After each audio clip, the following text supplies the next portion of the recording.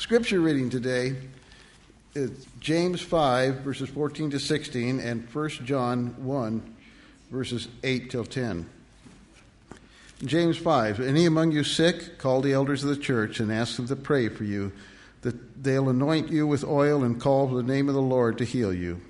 If the Lord sees fit, this kind of prayer offered in faith will heal the sick and restore them to health. If the sick person turns to the Lord and confesses his sins, he will be forgiven, and this too will help heal him get well.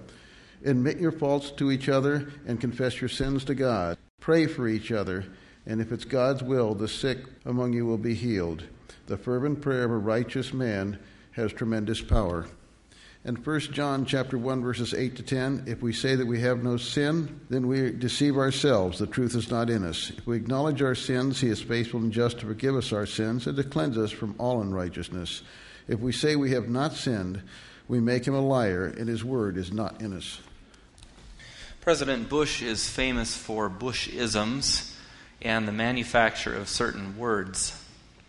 And if that happens to me today, I have a newfound sympathy for our president. You see, the media has blamed these many times on the heat in Texas.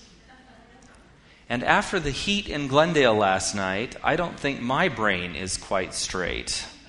It was one of those nights where you lay on your bed, not in it, the fan blowing, and you hope that you can nod off at some point through the night. And then you wake up in the freezing early hours of morning and it's down to 75, so you pull a sheet over yourself, that kind of feeling. Been there? Okay, so just be thankful you're not preaching today. Okay, we'll try to get this straight. We have been talking about church. Particularly, I've been trying to emphasize the way in which the church is uniquely empowered. That is to say that when we gather together as a body, by the call of the Spirit of God, that is to say, when we organize ourselves, we get to do things that we don't necessarily have the authority to do, or the purview to do, or the right to do on our own. And those things are, in some cases, just a matter of needing more bodies than one body to accomplish something, and in some cases, it really goes to something much deeper. So we started on Memorial Day looking at the very notion of what it means to remember, and to remember collectively. Tying ourselves first to the holiday and then to the idea that it is the church's job collectively to reenact the crucifixion and resurrection of Christ, and to remember and to carry on the traditions of remembering which Christ invoked us to do. So the Eucharist, the communion, the table itself with its blood and its flesh, its bread and its wine or juice, these symbols bring us back to a commemoration that happens in a unique way when two or more are gathered. It is something that happens in the context of church. Even the blessing of these elements is something that happens through a process we'll get to in just a little bit. And that is an ordination process, a process by which the Spirit is handed from generation to generation, if you will. So the church stands in a unique position there to both reenact and to remember. Then the following week, I think we talked about heterodoxy and orthodoxy and heresy, and noted that orthodoxy was consensus statement. Heterodoxy was different than consensus statement. And I nuanced the words a little bit. While heterodoxy and heresy are very close in meaning, I nuanced them to help us sort of differentiate in that heresy has a decidedly negative context. Heresy is something that drives wedges between people and separates them. Heterodoxy is a sort of plurality, as I described it, of things that may be within a range of controversy. For example, since the early 80s, the question of the sanctuary has been one that Adventists have debated on. There were some significant defrockings and dismemberings around those conversations in the early 80s, and the unfortunate outcome was that it became no longer safe for the church to dialogue theologically. You don't have to agree with that, but think about that for a while, because I think that's really true. It became unsafe, especially for individuals in positions like mine, to make statements that were in any way in contrast to orthodoxy, or in a way testing the limits of orthodoxy. And that's an unfortunate outcome of that particular era, and we have the opportunity as a church to become a place where conversation is safe, and yet where the boundaries of orthodoxy are understood.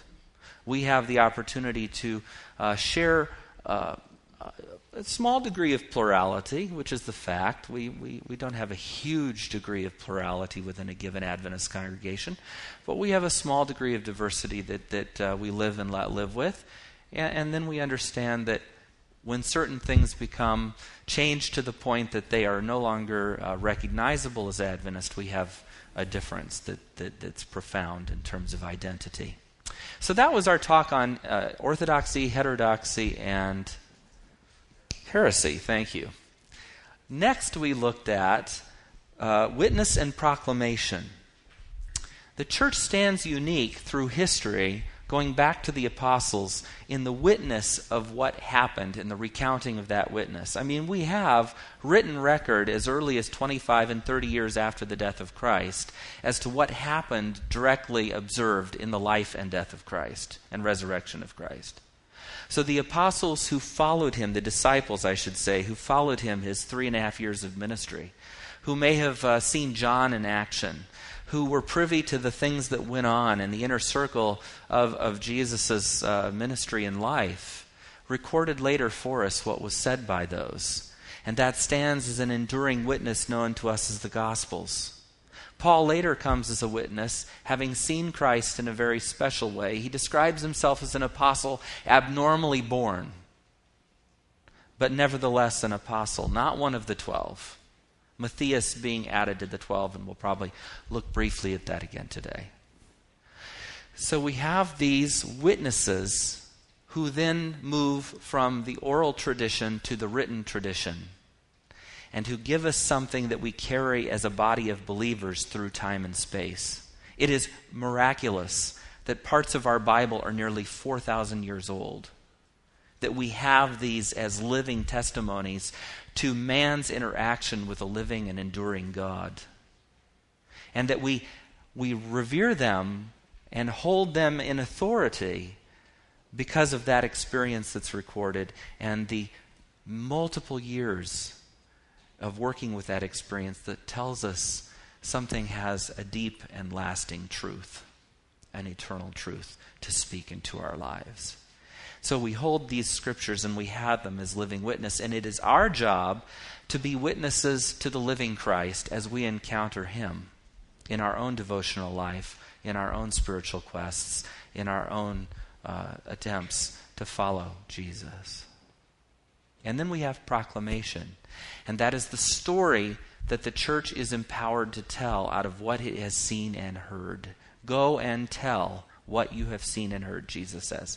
So as we encounter ourselves, the living Christ, in the Word and through experience, as we encounter the living Son of God, it is our job to bear witness in the way we treat one another, in the way we live, and in the way we speak, and in the way we share that living Christ with others.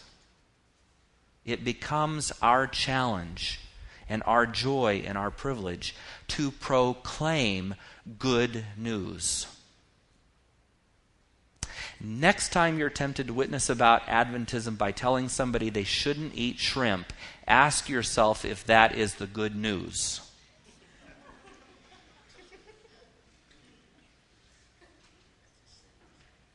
You giggle, but I hear that an awful lot. Somebody, dear saint, raises their hand when it comes to time to share a witnessing opportunity, and they're next to somebody at a vegetarian sushi bar. And, no, I don't know, but you get the picture. Thank you. Who's laughing? Oh, somebody got that. I love that. There's no such thing as a vegetarian sushi bar. Okay. You can get items, of course, but not the whole. Anyway. Sushi is by definition sliced raw fish. There we go. Okay. So that was proclamation. And what we want to make sure is that when we're proclaiming the Word of God, we're proclaiming the good news about God. And what is the good news about God? That God loves us, that we have been, here's the good news. You have been reconciled to God in Jesus Christ. That is the good news. The good news is that we are no longer in a state of condemnation or enmity. God has embraced us and welcomed us and called us his own. And Christ no longer calls us servants, but friend and brother. We have received so much at the hand of God. So much grace has come to us in Christ. And that is the good news of the gospel. That is the proclamation that goes forward. We have a distinctive truth to share. That comes out of orthodoxy and our understanding of what the Word teaches and what the Word means, doesn't it? Just because that's the good news doesn't mean the Sabbath doesn't contain good news, does it? Doesn't mean that when we look at our understanding of the very nature of man and the state of the dead, that doesn't contain good news. It doesn't mean that when we teach somebody about the nature of Christ, that in that there isn't good news. All of our teachings contain good news. None of them are the good news. They all circle round the good news and point to it. The good news is a God made flesh who dwelt among us and gave us access to himself in a way that we would have never, ever had otherwise. And that is the unique power of Christianity and the power of witness and proclamation, which is not an individual event. It is a corporate, it is a shared event. It is something the church is entrusted with. You can say amen. Last week, I started on the present course, and that is events that mark a life. And that was my way of talking about what the Catholics call sacraments. It was my way of talking about the ways in which we corporately experience the grace of Christ in ways that we otherwise wouldn't. And I mentioned that we had already covered one, and that was the Eucharist or the communion. That is to say, the Lord's Supper. We had already covered that one in our In Memoriam, but we reviewed that last week. That is one of those things by which we experience a special sort of grace. And we broaden that, as Jesus commanded, to a communal understanding of that grace by adding the ordinance of humility, as John 13 directs. You see, while it may be dramatically out of touch with the way we live and work in contemporary society and our expectations of what we ought to be about, washing feet is called the ordinance of humility because, again, it points to the work of Christ in this act of grace.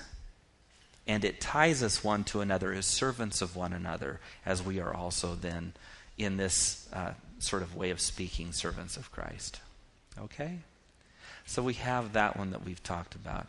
We talked a little bit about the blessing of the Spirit and baptism.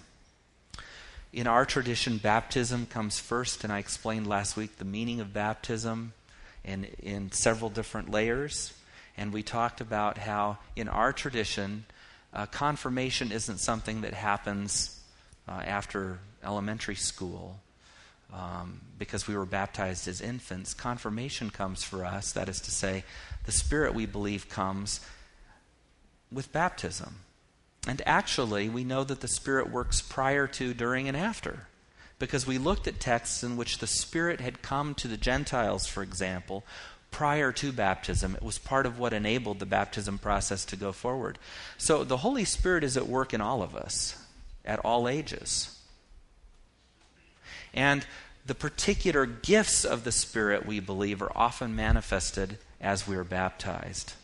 And I didn't talk a lot about that, but that is where we experience the extension of the mystery I did talk about. The mystery I talked about was Christ, the head of the body, and how that union is mysterious.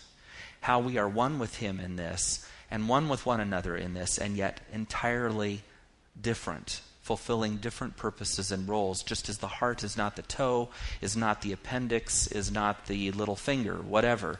We have a diversity of gifts, a diversity of talents, a diversity of ideas, a diversity of backgrounds that God pulls together into one thing he calls a body, and he empowers us each to do our part. Now, I want you to ask yourself which part of your body you want to quit working right now. Pete votes for his right hand. You want to show us that manifestation there, Peter? I'd say that's a safe bet. But seriously, Peter's good sense of humor aside, what would you vote to have quit working right now? What do you want? Some of you might say, well, I want my hair to quit growing. And well, okay, baldness.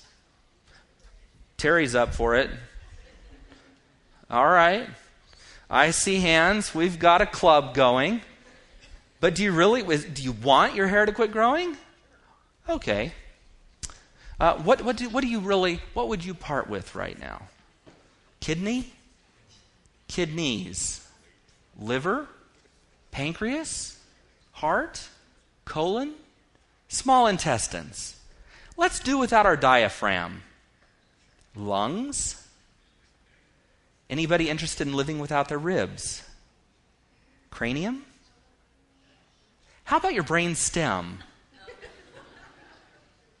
You see, most of us don't want to part with anything, and we don't want any part of our body to quit working. Have any of you ever had a Charlie horse in like your toe? Where your toe just cramps up and you feel this sort of radiating thing and you just really can't even walk normal with it? If you've had that, you know what I mean? That's a toe. That's not anything major, really. And here's what happens. This is hard words, my friends. Hard words. Don't put your armor on. Let it soak in. The hard word is that we are all part of a body in which only about 25 to 40% is actually functioning. That is really tough. That means that we're essentially on a respirator and life support, or that we've been severed in half or something.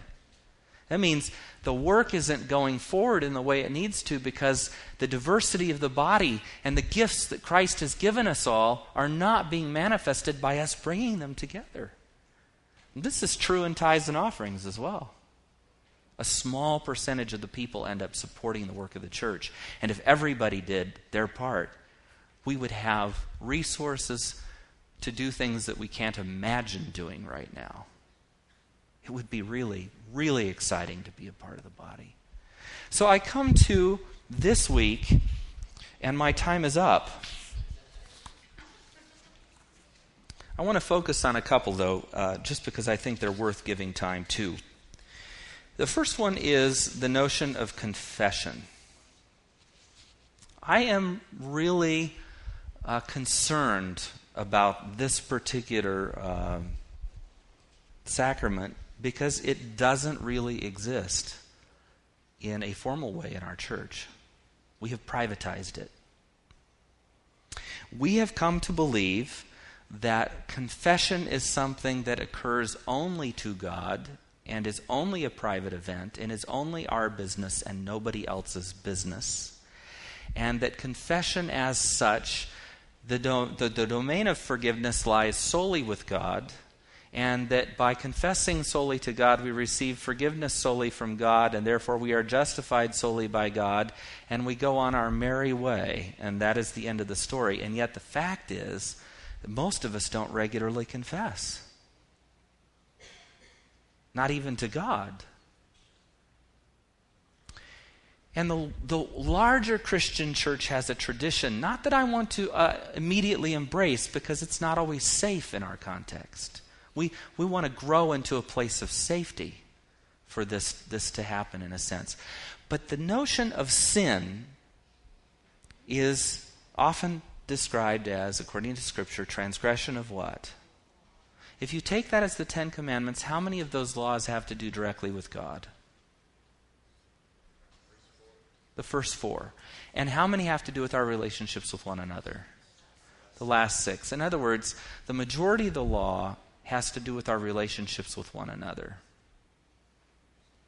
And I would suggest to you that the vast majority of our sins are first and foremost against one another. Sins of greed and pride and envy may diminish us and hurt the image of God in us, and God may be in some way affected or offended, or I'm not sure how to describe that. But the real brunt of it is what we accept and what we take in one another, isn't it? I mean, the sin of adultery may be a sin against God. Nathan comes to David and calls him on it because God sends him to do this. But the real victim in the story is Bathsheba and David. He's the perpetrator as well, but he ends up paying a heavy price for his sin, doesn't he? You see, most of our sins really occur in relationship to one another. And I would think that a good place for confession to start would be to the one that we have offended or sinned against. The good place for confession to start is to owning the acts that we have done that drive wedges between us.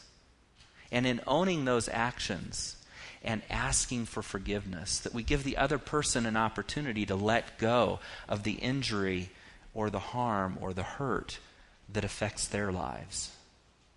You see, that's really what forgiveness is all about. It's no longer holding on to something tightly that's going to end up hurting us. Forgiveness is the process of opening our hands and letting go so that we are free to live our lives.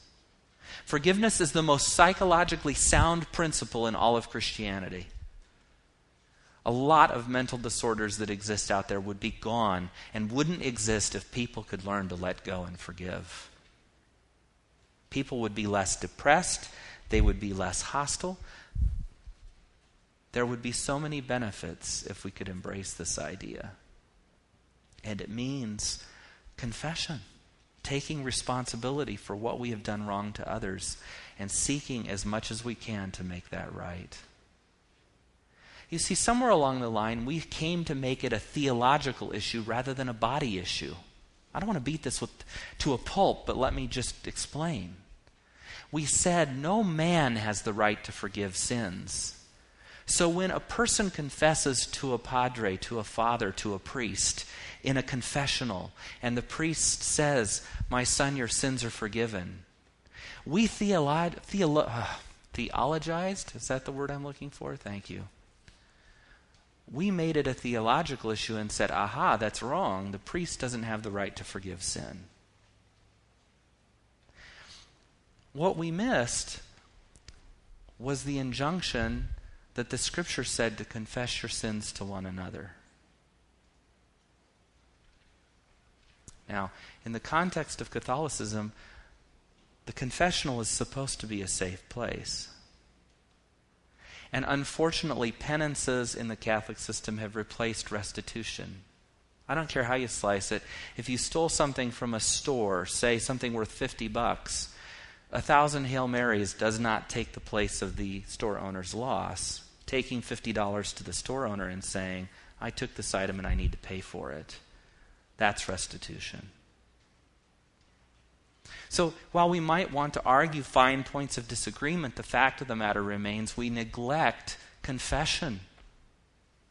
We neglect it corporately. When I go to a Lutheran church, they have a beautiful portion of their liturgy which addresses sins that are committed individually. Lord, we've sinned individually, and we've sinned collectively.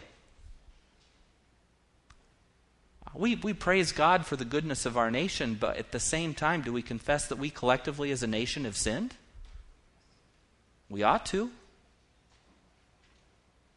We certainly ought to. And the sins are not always sins that we have committed or sins of commission, they're sins of omission. Sins that we have not, where we have not taken appropriate action. Have you ever sinned by not doing the right thing, even though you didn't do anything active? Somebody was telling a half-truth about somebody, and you didn't stand up and correct it, or to speak the whole truth about that situation. You witnessed a petty theft at work, but you thought it would be too much trouble to report it because it might come back on you.